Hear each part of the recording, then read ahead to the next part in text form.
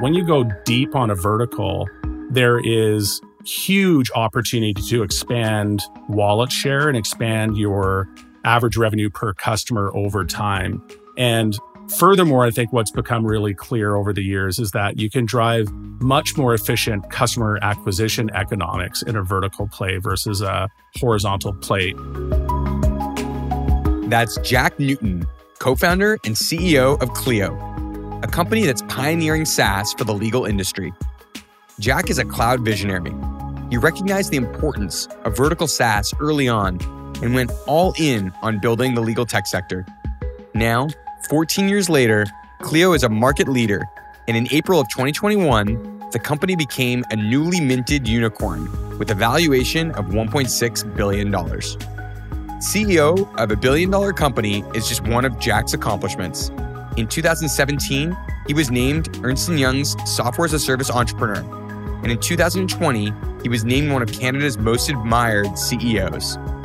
He's also the author of The Client-Centered Law Firm, a top 20 legal book on Amazon. Today, Jack shares his insights on what it takes to build a successful software company and how to drive SaaS adoption, especially in a sector like the legal field, which has been slow to change. This is Daniel Sachs, co-CEO of AppDirect, and it's time to decode vertical SaaS.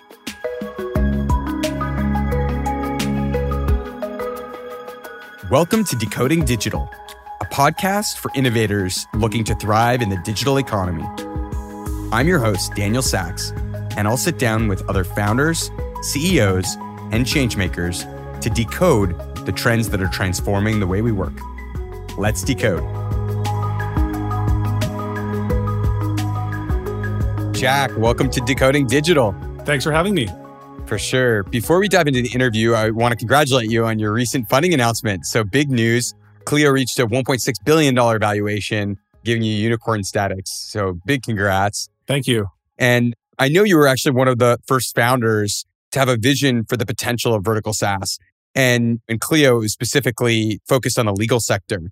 And obviously, vertical SaaS has become a huge category, and there's a huge transformation coming about in bringing the legal industry to the cloud. So tell us what the founding story was and how you got Clio started. Yeah, so way back in 2007, and that is truly the early days of SaaS in general. You know, Salesforce was still early in its growth journey back then. And what my co-founder, Ryan Govro, and I saw at that moment was the fact that the cloud was going to change everything. What was really obvious to us was that this was a once in a lifetime kind of opportunity to catch a wave of digital transformation that you're lucky if it comes along once or maybe twice in your lifetime, and that it was going to radically transform almost every industry out there. And with that conviction, we became what I describe sometimes as two hammers looking for a nail. Like what we really understood, I think, deeply was the transformative impact that the cloud was going to have, and then went and turned our attention to what industry do we think we could apply this transformation to and have some really profound impact. And we were looking for an industry that was not just a great business opportunity, but that we thought there would be potentially a great mission-driven opportunity to help drive transformation in that industry as well. And thanks to some work that Ryan was doing on the legal side, we pretty quickly honed in on legal as being one of those industries that was ripe for transformation, and was in particular ripe for transformation by being transformed by the internet, where if you look at the legal industry, I think this was very true in 2007, and frankly, it was still mostly true in the year 2020 as well. The legal industry is one of the last major industries to be fundamentally transformed by technology. And furthermore, one of the last industries to be fundamentally transformed by the internet. And if you look at the way a lawyer was practicing law in the year 2020, it wasn't all that different than the way they were practicing law in 1980, with the benefit of 40 years of technology and transformation in other industries. So what we saw pretty quickly and honed in on the legal industry as an opportunity was, let's catch this massive technology opportunity in the form of the cloud and bring that to legal with the underlying thesis that what would finally unlock the massive opportunity to transform legal with technology was the ease of accessing cloud-based technology, that the traditional on-prem server-based software distribution model was so high friction that it never caught hold in legal. But with the benefit of the cloud and that lower barrier to entry, both from a deployment standpoint and a cost standpoint, would we potentially be able to unlock that opportunity in the legal industry? So we started building Clio in 2007. I'm a computer science guy by training. Ryan had a background in technology and was working on his MBA when we founded the company.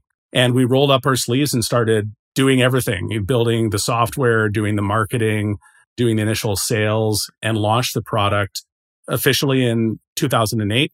And cut to 13 years later, and Clio is a almost 600 person organization, growing extremely rapidly, operating out of 5 offices worldwide. And as you mentioned, just achieved unicorn status with this new $1.6 billion US valuation and some pretty amazing investors coming on board to support us on our next stage of the journey.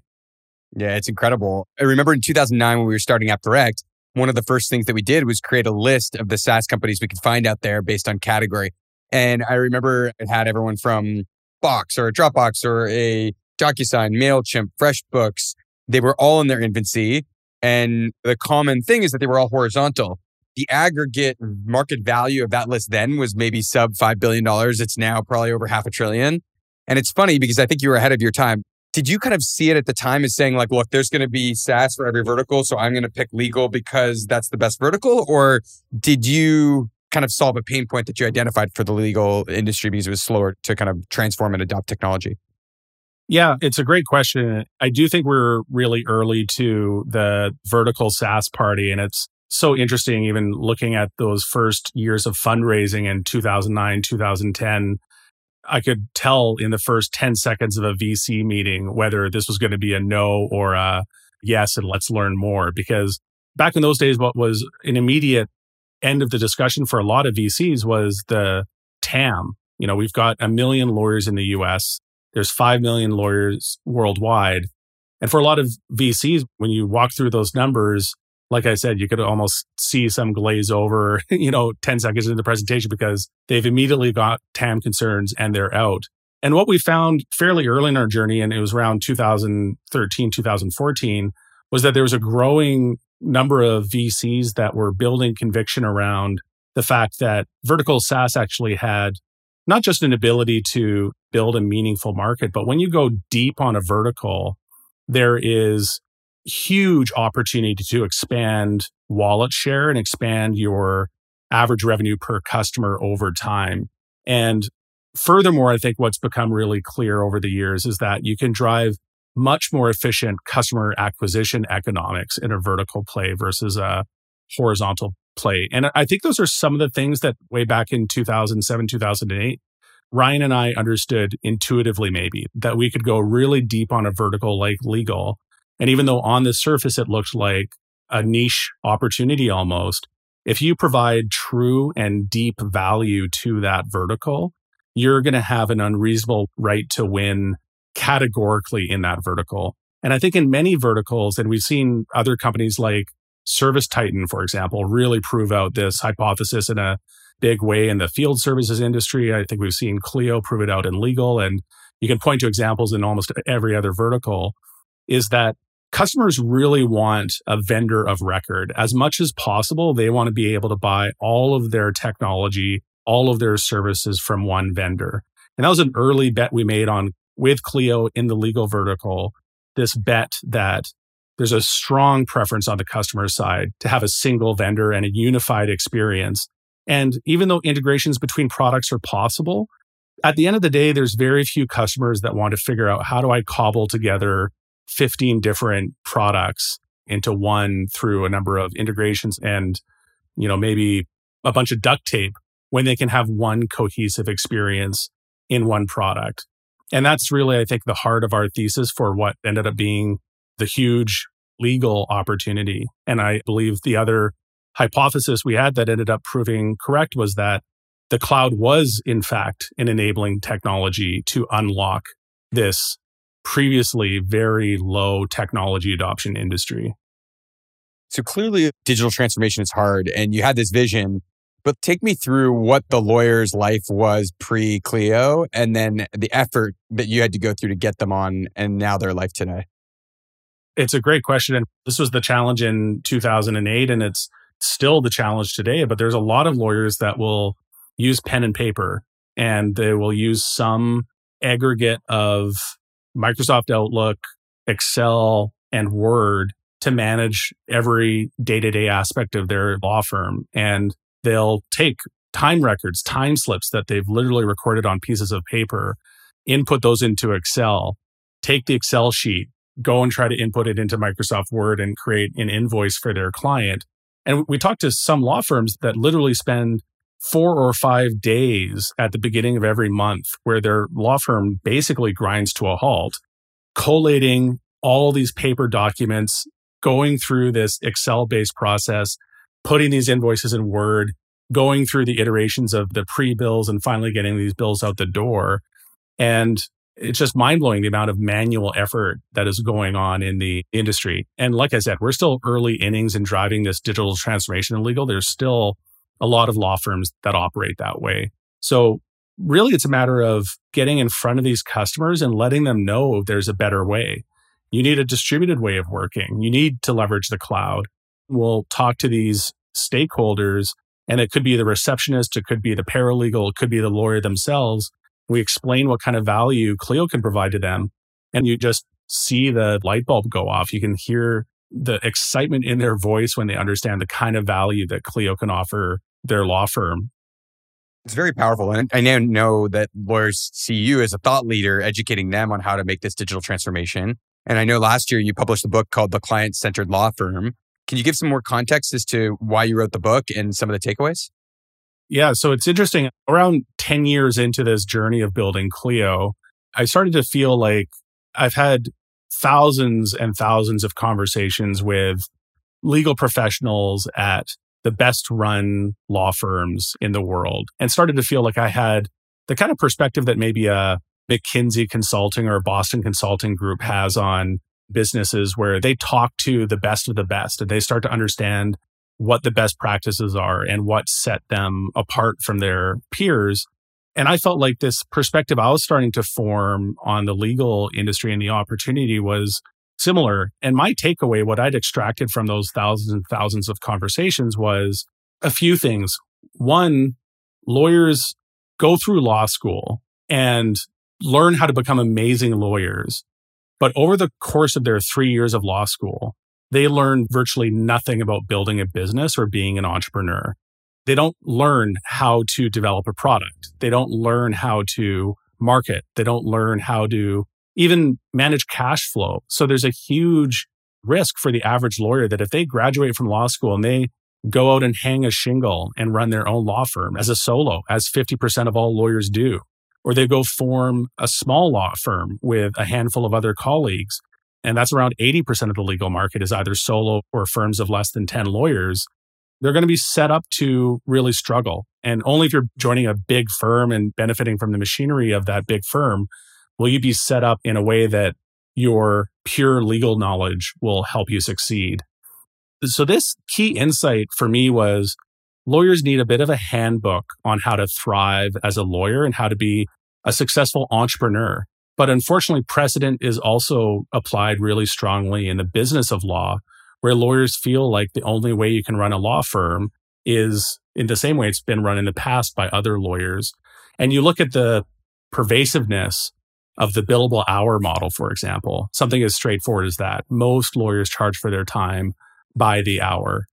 On the other hand, there's virtually no clients that want to buy legal services by the hour. And other professions like accounting have shifted fulsomely away from billable hour to value-based billing and fixed fee billing and billing based on outcomes. And there's been an enormous amount of friction in that shift in legal, partially because of, I think, the inertia that this precedent thinking drives in the legal profession. So what I tried to distill in my book is a way of proposing a pretty radical shift in how lawyers think about delivering legal services. And instead of thinking about delivering legal services in the traditional way, which I would describe as a lawyer-centric way of delivering legal services, and even if you look at something as foundational as the billable hour model, I think is a great example of a very lawyer-centric concept. It's good for lawyers. It helps protect lawyers' profitability. It helps protect lawyers' downside risk, but it's not at all good for the client, and it is not client-centered. And what I posit in this book is there's a whole new way of thinking about legal services in a way that is client-centered. And if you embrace this client-centered thinking, you embrace this new way of thinking about the way you can design and price and package your legal services, there's an enormous opportunity to drive massive competitive differentiation and to tap into what I describe as the latent legal market. And the latent legal market is what I've referred to as a portion of the market that is not able to access legal services. Around 77% of consumers that have legal issues any given year do not see those legal issues resolved by a lawyer. You've maybe heard the term the access to justice gap. And that's really the access to justice gap in a nutshell is there's a very small minority of legal issues that actually see resolution through lawyers and the legal system. 77% of legal issues are not resolved by lawyers. And that latent legal market is something that can be unlocked through client-centered thinking. And this book, The Client-Centered Law Firm that I wrote, is really a handbook and a playbook for how to think innovatively about designing your legal services, how to think like an entrepreneur, how to build empathy for your clients, and how to rethink legal service delivery in a way that is better for consumers and helps consumers see better legal outcomes, is better for lawyers in that it helps make lawyers more successful and more profitable, and better for access to justice in that if we actually execute on this vision of the client-centered law firm, we're going to help bridge that access to justice gap, and we're going to help deliver legal services to that vast latent legal market that is currently underserved. Let's shift to your personal psychology, right? Because you've said that the legal industry is the last major industries that resist digital transformation, but that must mean you get a lot of no's and a lot of people who say you're crazy. Right. Like, how do you deal with that? Yeah. For one, I describe myself as a pathological optimist. So even if I hear no all day long, I'm still going to be optimistic that there's a yes right around the corner. So I think that resilience is really important, and that embedded optimism is really important in navigating all the no's you're going to hear. And it's been said and commented on many times that many of the best startup ideas sound crazy to start. And some investors talk about using a yardstick now. You know, how crazy does the idea sound? And if it doesn't sound crazy enough, they're almost not interested in it because it's not transformative enough. And certainly back in 2008, when I was walking around these legal conferences talking about the idea of storing your data in the cloud, it was a polarizing concept. And I had deep conviction about back in 2008 and still have today is the idea that the average solo or small firm lawyer is further ahead storing their data in the cloud than they are trying to manage their own on-premise system and trying to keep that system secure and up to date. And that was a controversial opinion in 2008, but I actually think it's probably almost generally accepted wisdom today. But I caught a lot of flack for that perspective and that opinion back in 2008, 2009, 2010. I had lawyers calling me and Ryan and Cleo outright irresponsible for even allowing lawyers to store their data in the cloud. How dare we kind of conversations. And I think to navigate all of that, to your question around mindset, I think number one, you do need to have optimism. You do need to have deep conviction that you're right. And you also need to be able to persuade. It's not just hearing the no and then walking away, but we listened to the reasons that people supported the no with and then thought, how do we tackle these? How do we block by block unpack this resistance and get to yes? And I'll give you a really concrete example of that. The number one thing we heard over the course of 2008 and 2009 was this concern about, is it ethical for lawyers to store their data in the cloud? is this even allowed from a compliance perspective from the state bar, for example, that they're licensed to? And we realized really quickly that we can either get dragged along by this discussion or we can try to lead it. And we said, if we can lead it, we're going to be able to lead the discussion to where we want it to go, which is this conclusion that storing your data in the cloud is actually more secure than storing it on premise.